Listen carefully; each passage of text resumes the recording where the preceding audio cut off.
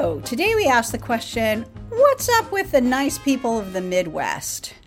Well, my dad's from the Midwest, and I lived in the Midwest for a little while, and I mean to tell you, those folks are just so sweet. First of all, they don't understand that half of what's written in the New York Times and the Wall Street Journal in terms of what business people are doing are people blowing smoke. They think, oh, that's what people do. Let's just do it. So they just do stuff. Like they don't need to have attention for it. They're really humble. They're like, yeah, why would you not get up and do hard work? So awesome.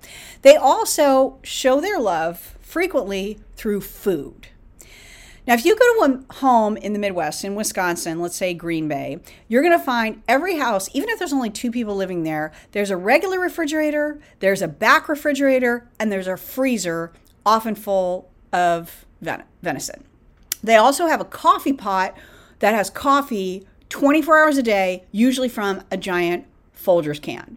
And if you're getting ready to go on a trip, even if it's just a trip out of town, they will pack you a lunch. I'll give you an example. This is a Midwest mom. Ooh, I know you just finished Thanksgiving dinner, but you're watching the game. Don't you want a snack? Popcorn, peanuts, macaroni and cheese. Ooh, I got a leg of lamb out back.